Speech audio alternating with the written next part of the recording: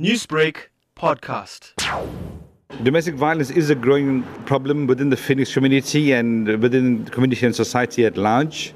We also believe from our experience working with the community is that domestic violence is underreported, and there are various reasons for that. And we will then encourage females who are the main victims of this violence to come forward, report, take the first step, and we will then work with you right through the entire journey until you turn your life around for the better, for yourself, for your children. Now, in this road of reporting domestic violence, what is the role that the care centre plays?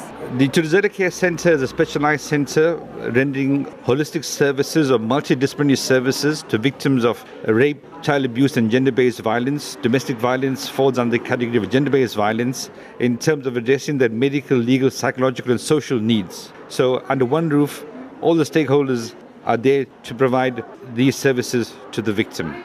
Recently, one of the aspects of domestic violence has been intimate partner violence. Have you seen an increase in that in the community, especially with the stories that are making headlines recently? Safe to say that these headlines we are starting to see more often. At least once a month we read in the paper or hear on the news that an intimate partner has been fatally shot by their partner or loved one. And the sad part is that had these cases been reported earlier, these fatalities did not take place. They could have been prevented.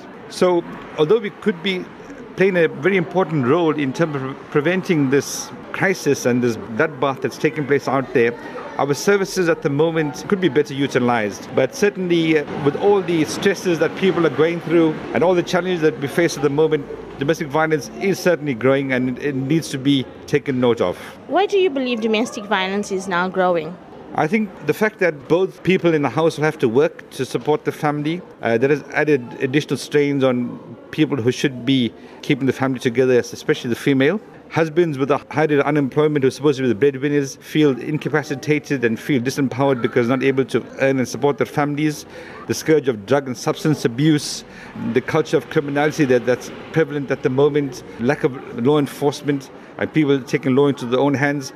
All these are contributing factors to the upscaling of this scourge in our community. Newsbreak, Lotus FM, powered by SABC News.